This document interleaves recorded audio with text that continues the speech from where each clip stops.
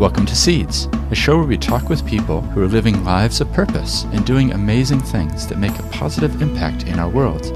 We take time to listen to them as they reflect on their life journeys and what has shaped them into who they are today, and what motivates them to be involved in what they do. Well, kia ora everyone, and welcome along to Seeds Podcast. I'm really glad you could join me as we're going to be speaking with Peter Saunders, who's one of the co-founders of Sol Agri Energy. So we talk a lot about solar and what the future might hold for it as a power source. The purpose of Seeds is to listen to each other's stories and to learn from what others have gone through. If you enjoyed this episode, then why not check out some of the 265 others in the back catalog? And my ask for any of you listening who like these interviews is, would you mind telling one other person about them? You can find out heaps more at theseeds.nz. And a shout out to Jacob from the Ministry of Awesome who connected me with Peter. There's a lot more information in the show notes, including some links to Peter's company, as well as the Pledge Me campaign that they have running right now. Now let's get straight into this conversation. All right, so it's a real pleasure to welcome Peter Saunders, who's the co-founder of Sol Agri. Thanks so much for joining me. It's a pleasure, Stephen. Great to be here. Yeah, I'm really looking forward to hearing about what you're up to. And I think, the future and energy and all these different topics are front of mind for us as we grapple with a lot of issues in the world. But before we talk about that endeavor and what you're doing today, I like to go back in time. So would you be able to tell us a little bit about your life, and in terms of time frame, could we go way back, like even when you were 4 or 5 years old? Where were you living and what was life like for you? Sure. Well, I guess I was born in the States, came out to New Zealand when I was 2 years old.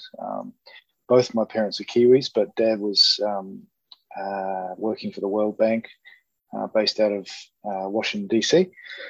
And so that's where I sort of hit the ground, and came out here when I was 2, had a pretty normal early stage upbringing. Grew up in Auckland, went to school in Auckland at a boarding school, and then, at age 5, I guess, just started at Royal Oak School and had as I say, a pretty normal sort of couple of early stage, which was great, actually. I've still got a couple of friends from that era. Funnily enough, one whom's actually one of the, he wasn't a co-founder, but he certainly came on very early on and is involved in Sol Agri with me. So it's great to, keep those relationships going. Yeah. Oh, that's great. So the States connection, like back over there, do you have any conscious memory of that, or what age were you when you came back to New Zealand? Came back when I was 2.5, so not really. Mm-hmm. I do recall a very vivid memory, or not vivid, but I do recall a memory when I first got back. We lived in a little complex just up above the Parnell Baths, and I vaguely remember that. But also when we first came back, my brother picked up meningitis, either just before we left the States or as we were coming back. And so I remember going to hospital to see him in a little incubator a couple of times. So that was pretty traumatic for Mum particularly, but for the whole family really. And I guess that's why it stuck in my brain. But that was a pretty rude shock for my brother, who was only very young at the time, maybe 6 months old. So it sounds like, your family was quite an international one, though, having been over there and then coming back. Was that something that you remember as a child, that this was a big part, that your family had moved around the world? My father particularly was very international. He left New Zealand when he was 20, lived in Africa for 6 or 7 years, and got into all sorts of interesting jobs there. He was a crocodile hunter for about a year, and then he ended up doing a number of interesting odd jobs, including building the Maun Airport in the middle of the Okavango swamp, and then went to University of Cape Town and got his undergraduate degree from there. Then went and lived in London for a while and had a number of jobs there. before deciding he wanted to carry on studying and got into the University of Columbia and did his MBA there. And from there, he was basically recruited into the World Bank for a while. Had a stint there before coming back to New Zealand. So he had a pretty international sort of period between early 20s and mid 30s. Mum had travelled a bit into Europe, so she sort of had a relatively international period in her life. And then I guess Dad came back and knew of Mum through connections with her brother. They played rugby together and a few things like that. So yeah, that's that. I guess they met when Dad was back home for a wee while, and that's how that relationship sort of blossomed. And then when they got married, Mum followed Dad back to the States. And yeah, that's how that all happened. So yeah, I wouldn't say as a family we were particularly international, but certainly Mum and Dad had quite a sort of international view on life. Yeah. Yeah, no, that's good. It's just always interesting to trace through with people's life stories and, you know, what gets passed down from parents to children and the way of looking at the world, I guess. So yeah. And then in your school years, like, were there subjects that you enjoyed more than others? Or give us a picture of yourself kind of moving through primary school and becoming a young adult. What type of things interested you? Interesting question. I guess when I was young, I always wanted to be a farmer. Pretty much all my uncles were farmers. Okay? Mm-hmm. All but one of my uncles. My father and one of my uncles were the only two that weren't farmers when I was very young. One or two got out of farming later in life. And so that was always something that I was really interested in. And I loved being outdoors.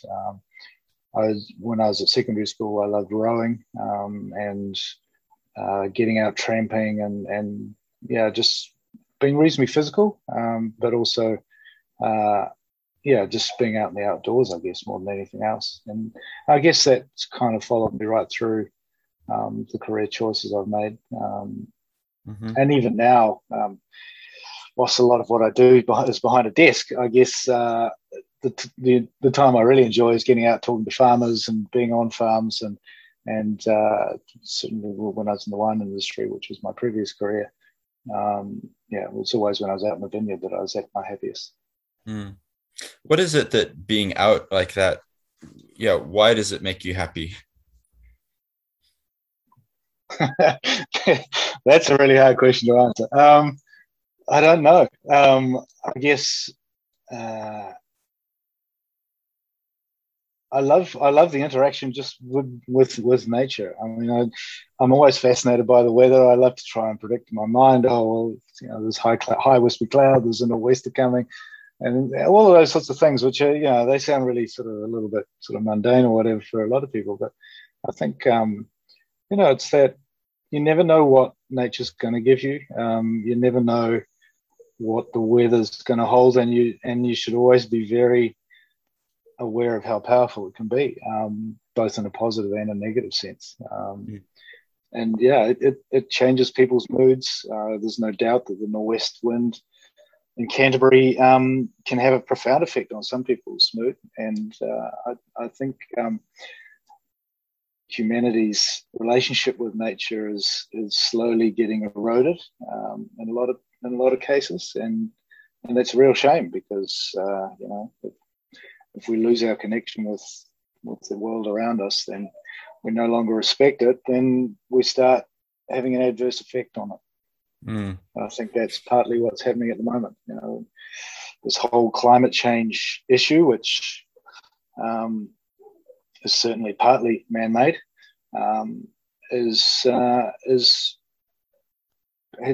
we need to take some ownership and responsibility for that. And if we're not prepared to respect nature, then we're going to reap the the rewards or the negative effects that she decides to throw at us.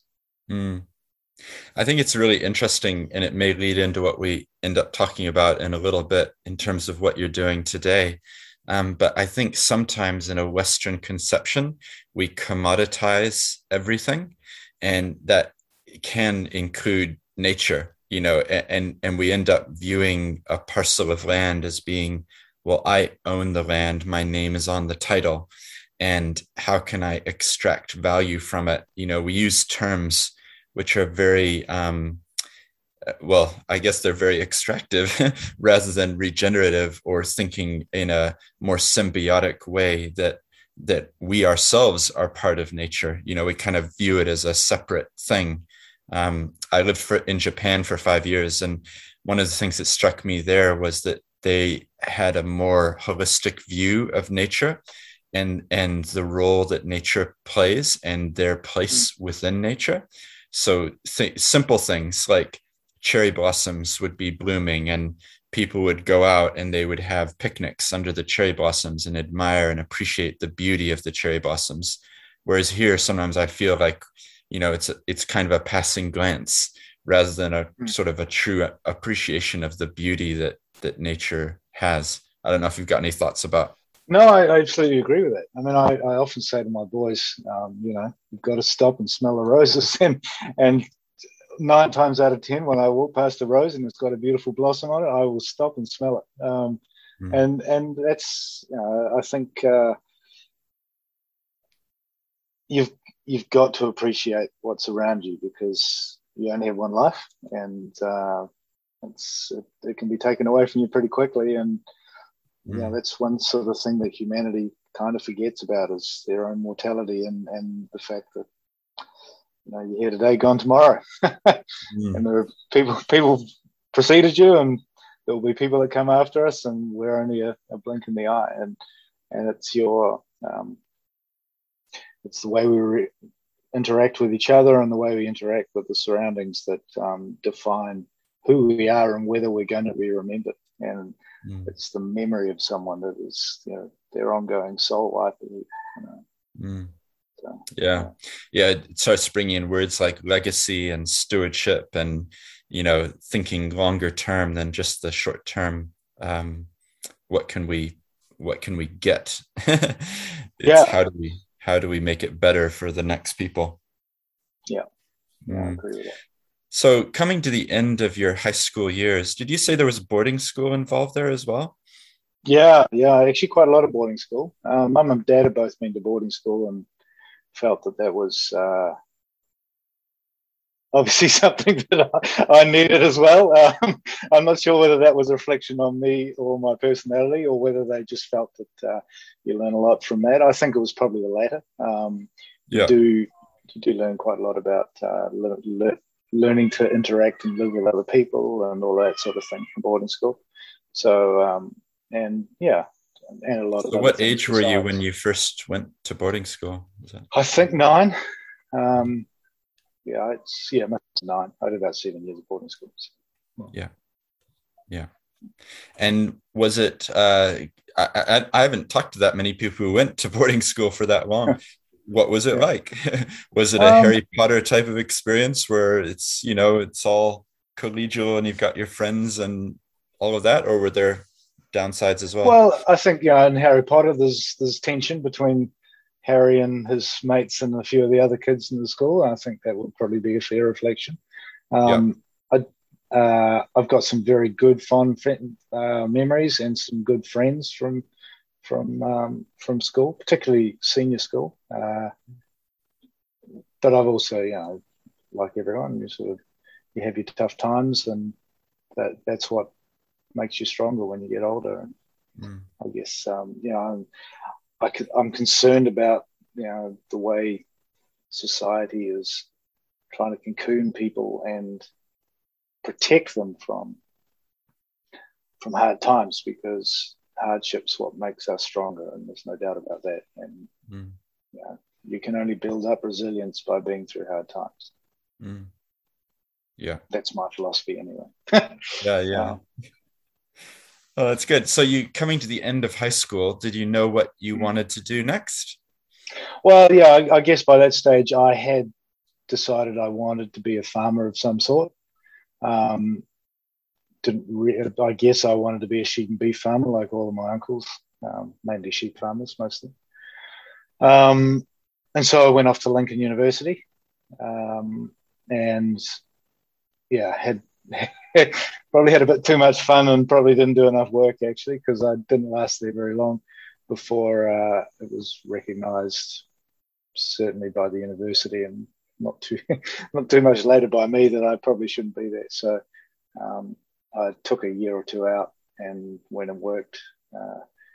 And a friend of the family suggested that maybe I should have a look at the wine industry. It was relatively fledgling in Marlborough at the time. Right. It had been going, well, this would have been about 92. So it had been developing since the mid 80s. Had been through a pretty tough time in the later 80s, but was starting to get quite a strong name for itself, particularly in the UK. So he said, well, why don't you go down to Marlborough and why don't you come down to Marlborough and maybe you can help us prune the vineyard. And so I got a job pruning the vines for 3 or 4 months.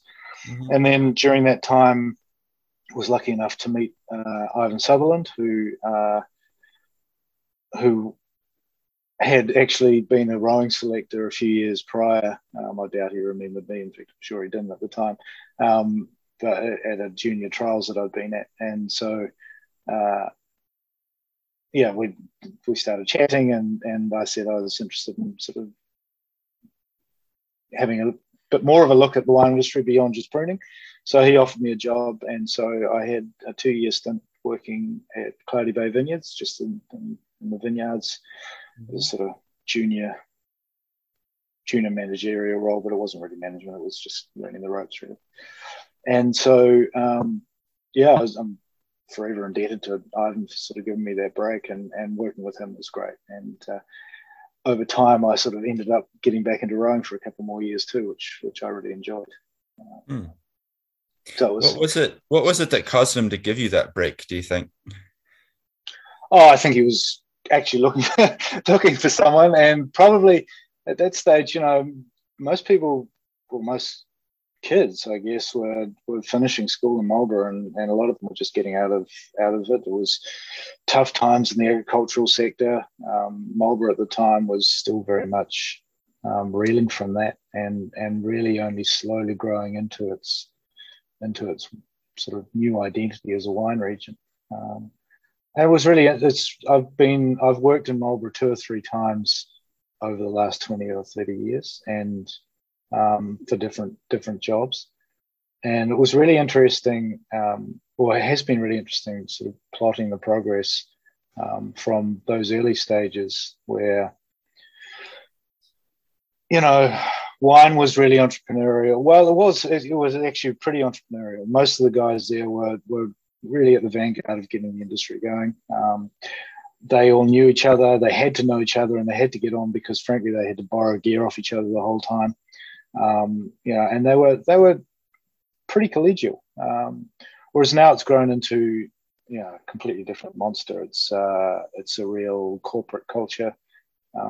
That's not to say that they don't generally get on and generally know each other, but there's definitely a bit more clickiness, I guess would be the best way to put it. Back in the early days, everyone knew everyone. You knew who the winemaker was from just about every winery, because there weren't that many wineries, and frankly, you probably met most of them at a party or whatever. So most of the wineries had parties where they'd invite a lot of the other people from the other wineries, and so it was quite a collegial group.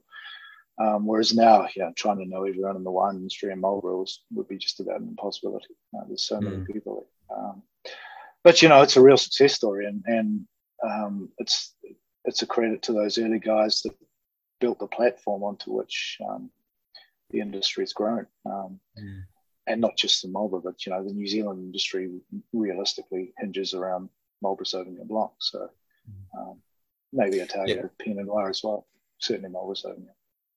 It's an interesting point, because these days you just sort of assume that that's just always been there, right? Like it's just it's there. And you have to roll back a couple decades and realize, no, this was brand new at the time. Somebody had to have the guts to say, I'm going to plant grapes here. And no one's done this before, but I have a vision of what it might be. It's interesting. And it really took a couple of international people to recognize. I mean,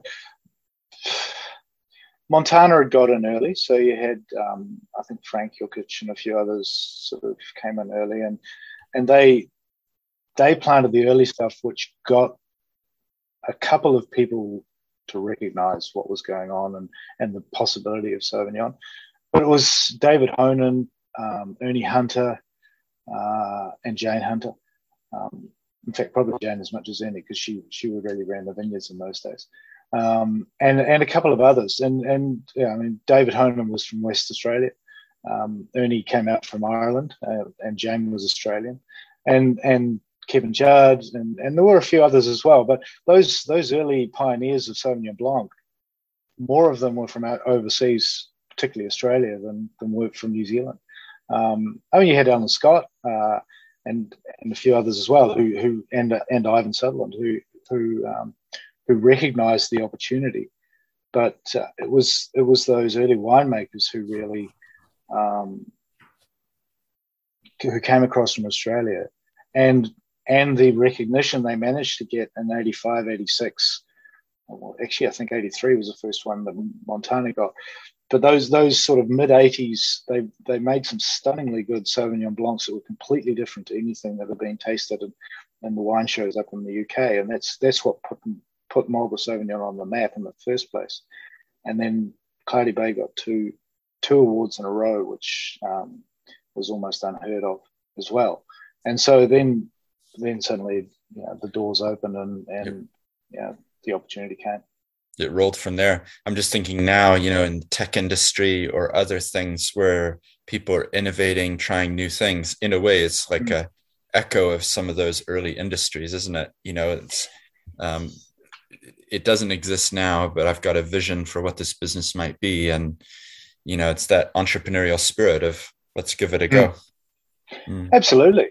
And yeah, I think also it was the hardship of what was going on in the farming sector in those early 90s, particularly, that gave a number of the farmers on the flats around Marlborough the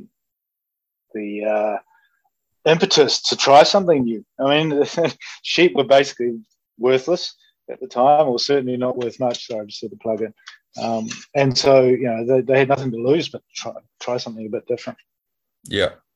Yeah. No, it's quite interesting. I mean, around Christchurch, and there are a few of those early entrepreneurial companies which have now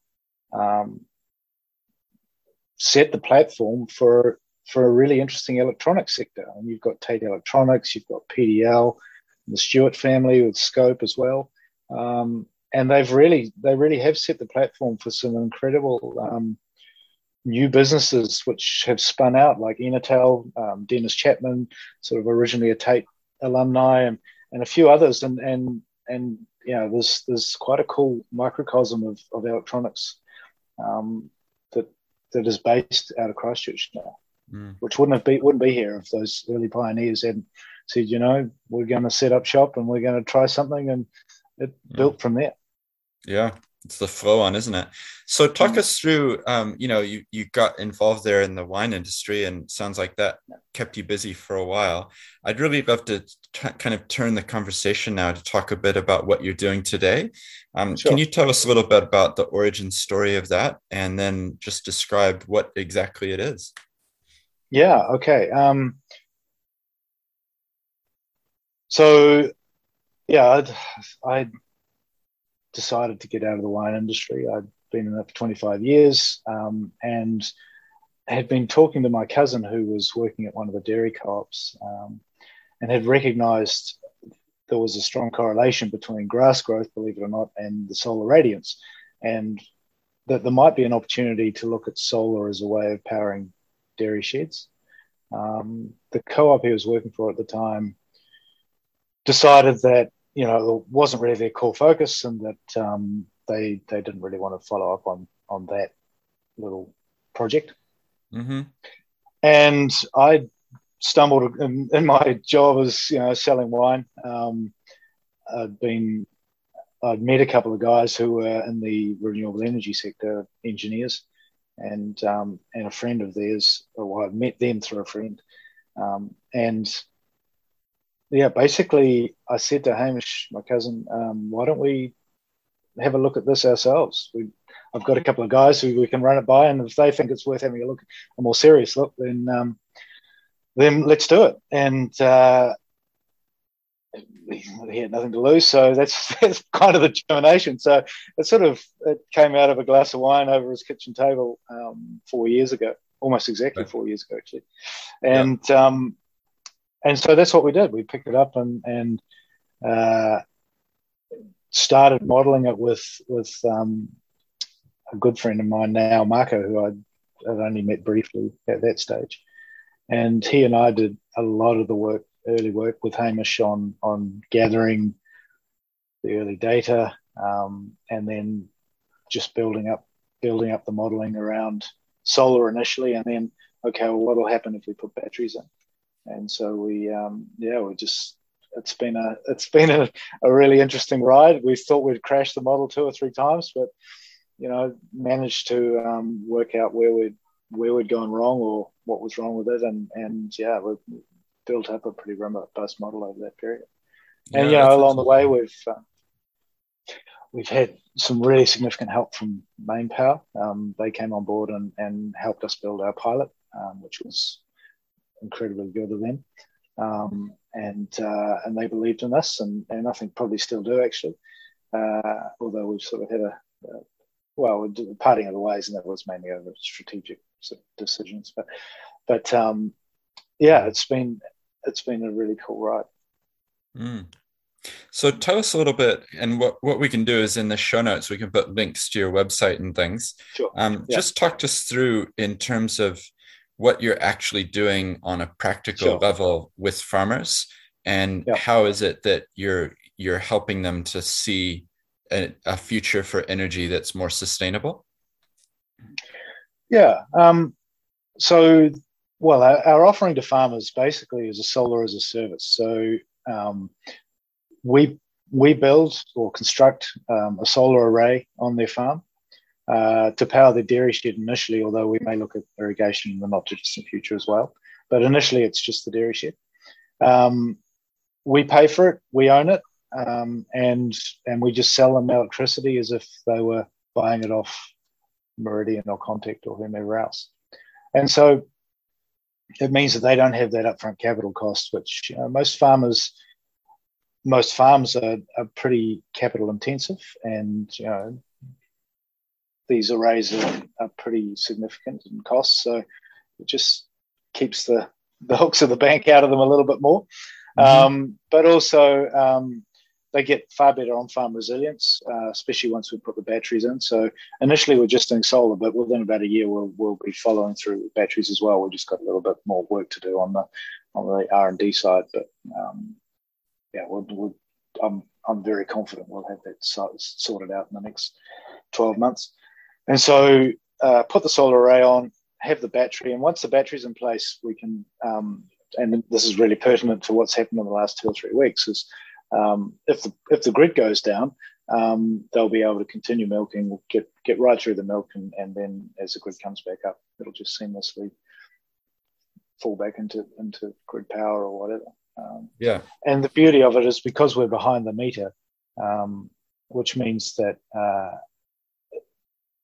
the solar energy doesn't go onto the network, and therefore it doesn't incur network fees. Most we're able to give a bit of a lower power price than what they're paying in their current situation. Yeah. So have we gotten to a point, do you think, in terms of solar power and,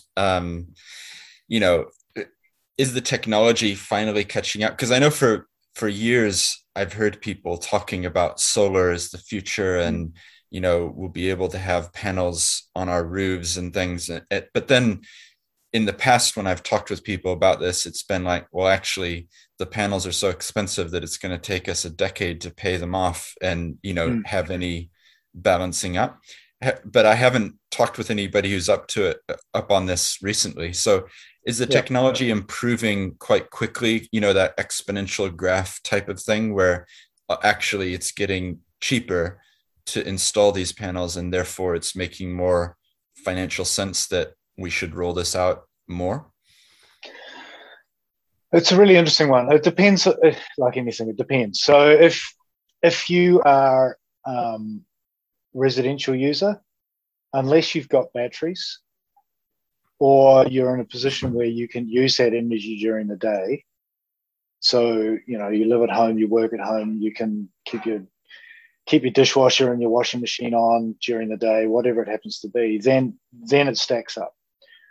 For commercial use, if you've got a factory and you're running most of that factory during the day, then solar almost definitely stacks up now.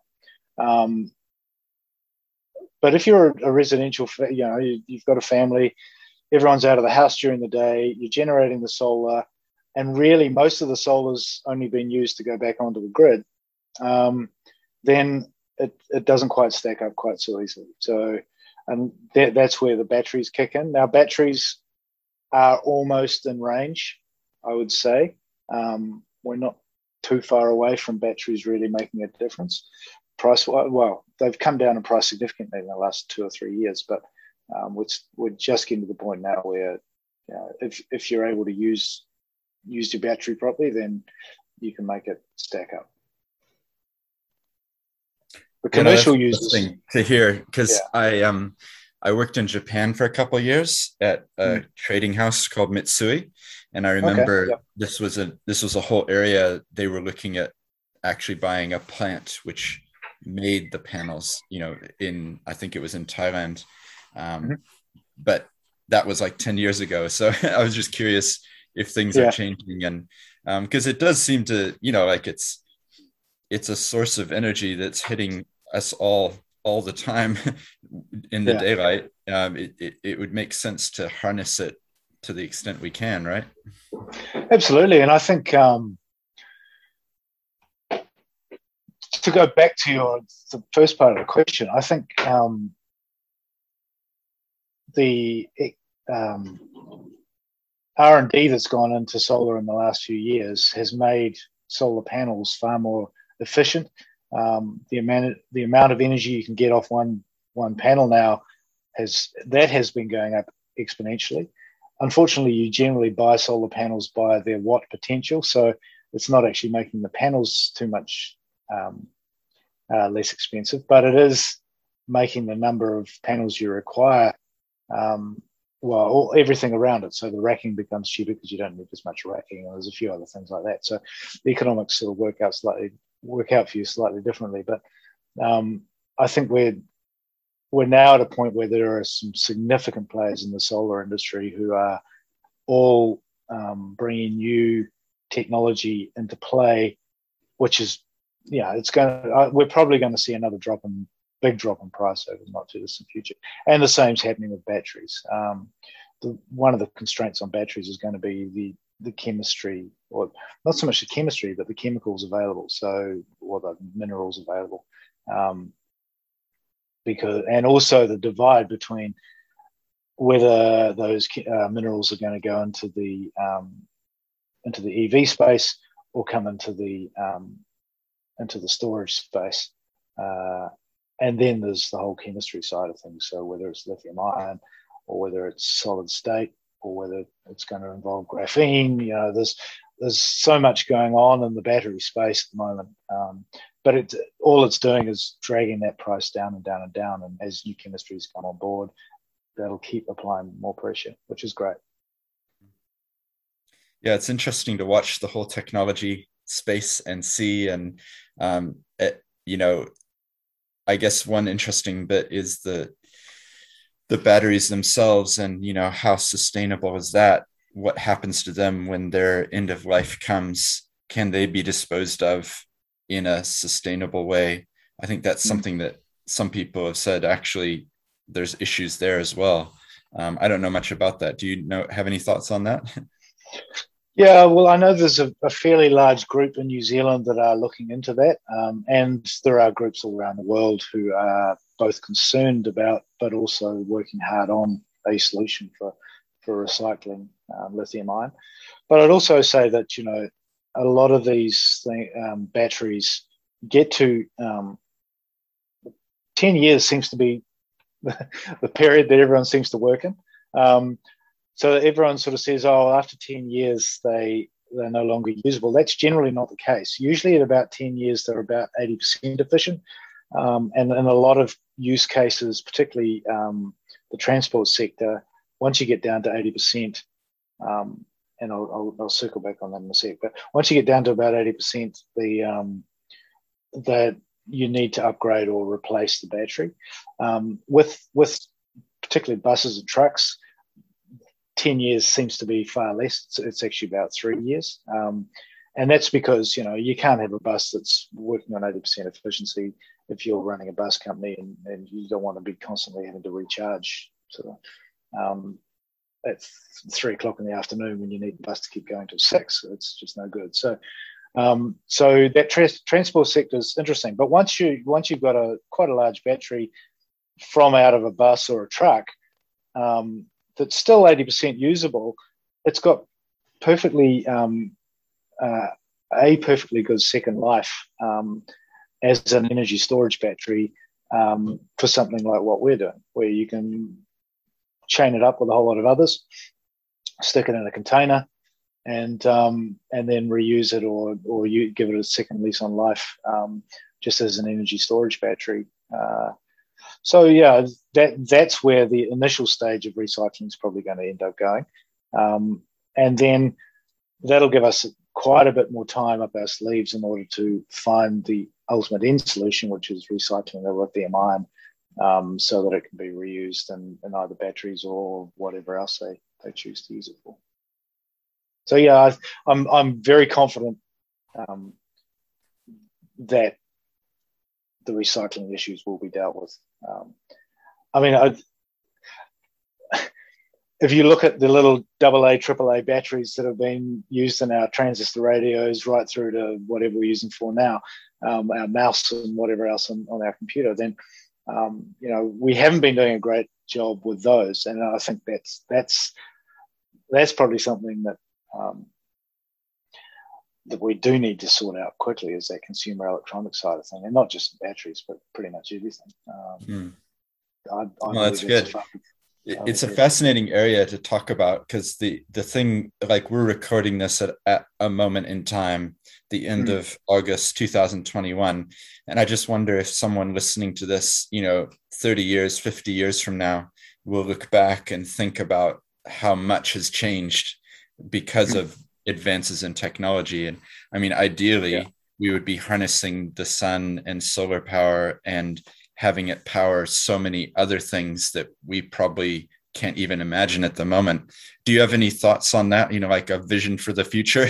If we were in a time machine and we went forward 50 years, what do you think it might look like in terms of how we've been able to take the technology forward? I think energy is a really interesting one, because I think a lot of the things that we consider to be waste at the moment and stick in a hole and kind of bury it and forget about it will become sources of energy for the future. And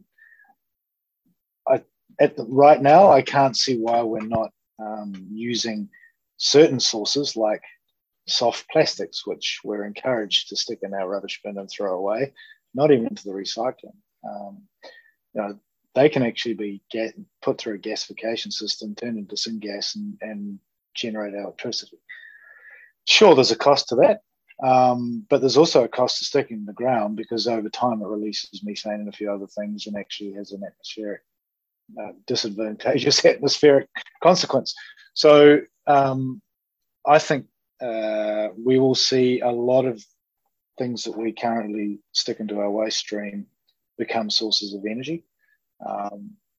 Which will be cool, and I think we need to become a lot smarter about that sort of stuff. And as we work, hydrogen's going to be. Everyone said for 100 years hydrogen will become the next fuel source. Well, it hasn't quite got there yet, but we're a hell of a lot closer than we were 20 or 30 years ago.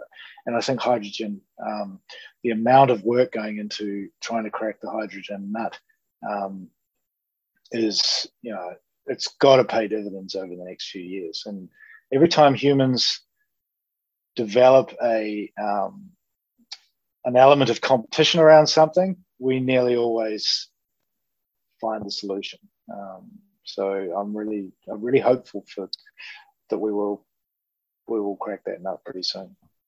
And I've got some good friends who are working on just that. So yeah, no, it's just fun to imagine what the future might hold. I know when I talk to my mother, she tells me, back in the 50s, 60s sort of era, they thought that by now we would all be flying in our own personalized helicopters, it was these dreams of what may come. But I spoke with someone who's an expert in hospitals and health technology, and just thinking through the progress that we're about to enter into in terms of personal healthcare, personalized results, helping people on their health journey. But then even thinking 50 years, 100 years from now, when you go to hospital, it's going to be so completely different to today. And this is similar, how will we have harnessed energy in new ways, and hopefully a more sustainable way, right? Health's crazy. I mean, we've got a health system which we just keep on throwing money at, and from what I can see, some of that money is making a difference and some of it's clearly not. But there's also the expectation from the population that any new health breakthrough immediately becomes available to everyone within the system, and that's clearly it's clearly not the case, but it would be nice if it could become the case. And you think of where we've come since you and I were growing up, where heart surgery basically meant that you had to lay on a table, someone would cut you open, they'd do whatever they were going to do, and then they'd stitch you back up. You'd be in hospital for at least 2 weeks, probably longer. There was no guarantee you'd survive it, and a whole lot of other things. Whereas nowadays they stick a little tube in your arm and can actually perform the surgery without hardly making any intrusion to you at all. I mean, it's absolutely insane what they're able to do now. And as you say, imagine where that's going to take us in 50 years' time. I think there's no doubt that medicine will have the ability to become far more the ambulance at the top of the cliff rather than the bottom. So the diagnostics available to doctors in the next 20, 30 years will be such that they can work out what's happening and what may become a problem well before we even know about it, if that makes any sense. No, that's right. Which is quite exciting. And it could have, as long as the money's put in the right places, and humans tend to be far more reactive than proactive in the way we do things. But if we start to take a more proactive approach to medicine and a number of other things in society, then hopefully we can head a few big problems off at the past in the future. Yeah, definitely. Now, Jacob at Ministry of Awesome is the one who connected us, because he suggested it'd be great to chat with you. Obviously, his focus is really on helping entrepreneurs, startups, people on this journey of developing their business. I'd be curious to know from you, having been doing this for 4 years, what are there any tips or tricks or things that you wish that you'd known, or advice for people on their entrepreneurial journeys? Any top things that immediately spring to mind?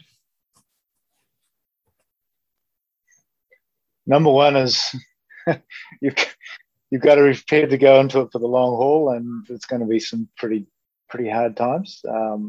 So depending on how well you're funded, we've been lucky. We've managed to bring in some funding. We had a guy, David Fox, who's a local Christchurch man, and he really saw what we were doing as being really beneficial, and he put enough money in to get us going initially, and then Main Power saw some value in what we were doing, and as I said earlier, they also came in and helped us build our pilot, and without those two, I wouldn't be sitting here talking to you right now. But I've also had to bootstrap it and work alongside what I've been doing here, and we've walked up the garden path with a number of people in the hope that we would get some reasonably significant investment, and had all the indications that it would happen, but we've found that particularly with corporates that sometimes things that are outside their or our control change things on a dime, and so you've got to be prepared to take that on the chin and believe that what you're doing is worthwhile. As Hamish has said a couple of times, you've also got to recognize that sometimes it's not going to happen and be prepared to walk. But I haven't got to that point yet. I think my wife would say that she probably has a few times, probably more than a few times.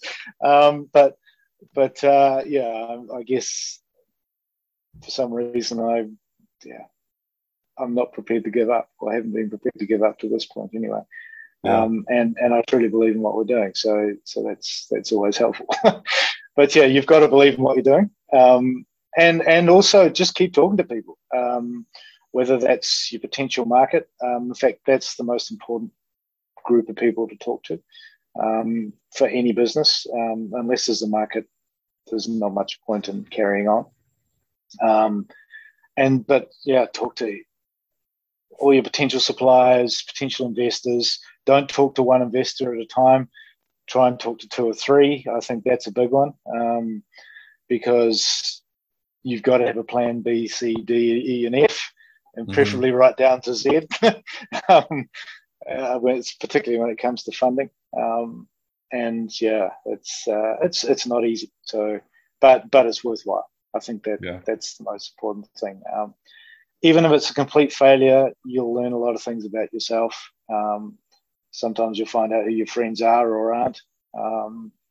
Although I have to say we haven't been in that situation. I think we've still got a good relationship with everyone we've dealt with here in this business. Yeah.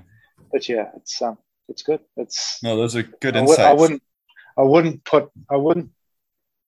give up on the last 4 years at all. It's been great. Yeah. I think it's interesting as well, when I think of entrepreneurs that I've been helping from a legal perspective, many of them have had to try things and pivot. And, it's kind of an overused word, but you don't necessarily know your exact sweet spot right when you begin. It's those conversations, it's working out, wait, is there a market for this? And I've seen several entrepreneurs that I've been assisting where they start thinking that the market is a retail market and that this is the best thing for the consumer. And then after a couple months or sometimes years, they kind of realize, well, actually, this is an industry solution and I need to be talking with the industry players. And frankly, the industry players have more money than the retail consumers. And I've kind of need to switch my focus. It's just, I guess you have to be flexible, don't you? Just being ready for whatever the entrepreneurial journey may bring. I absolutely agree with that. And as you've identified, quite often the market you think you have, it's either too small or there's a better fit already in the market. Even though your idea is a good one, there's already someone who's nailed it in a better way or whatever. But you might find that good idea is actually a fantastic solution for a completely different group of people. And so you've got to be open-minded. And as you say, I think the word pivot, it might be overused, but I think you do have to be prepared to walk off in a different direction, just to see what's around the corner or over the hill or whatever it happens to be. But again, as Hamish has said to me a number of times, at some point you may have to be prepared to walk away as well, turn around and go back and regroup and try something else. Yeah, well, that's always a part of the journey is knowing when to walk, because I've seen some entrepreneurs just continue to bang their head against the wall, scraping by with just barely enough money to keep going, and then keep going, and then keep going, but never actually finding that point that it's going to scale enough to actually be sustainable. And it's this really hard line of at what point do you go, right, that we actually we couldn't have done anything more, we did everything we could. So exactly. Well, that's good. That's why I find this capital raise we're in the middle of at the moment is it's been a bit daunting the last couple of weeks because we've suddenly been locked down and I'd have to say that the retail side of the capital raise has kind of gone off the boil, would be the most honest way to put it. But I think it's made us think about, okay, well, what do we need to do to get it back up and running, and who do we need to talk to? How are we going to do this? And so you have to suddenly rejig your strategy, rejig how you're going to reach out to people, and hopefully we can breathe life back into it. I'm pretty sure we will be able to, but it has been a bit daunting the last week, sort of watching things slow right down when we had actually started getting a head of steam. So, it's kind of an odd time. As we're recording this, we're in this lockdown. So people in the future will listen back and it will have passed, I'm sure, and we're on to different things. But you're right, it is a daunting time. At the moment, there's a bit of uncertainty. Well, what we'll do is put links to things in the show notes so people who are listening can click through. So if you just let me know, I mean, obviously your website, but anything else that you'd like included, and we can add those in. But I do want to say thank you for coming on the show and sharing a bit about your journey and hearing about what you're doing today and, the background to it. It was really interesting how you've been able to weave in that love of the outdoors and, farming. And now with this initiative, actually helping farmers to harness natural energy that's there and, think about it in a sustainable way in terms of their farming practices. So, thanks for coming on the show, Peter. I appreciate your time. Oh, thank you very much, Stephen. It's been, a fun conversation. Enjoyed it. Well, I do hope you enjoyed that conversation with Peter. For me, there were many things that stood out, and I liked hearing about his journey and his reflections on what solar energy might hold for the future. If you enjoyed this, then check out some of the other episodes in the back catalog. And there's heaps more information at theseeds.nz. Until next time.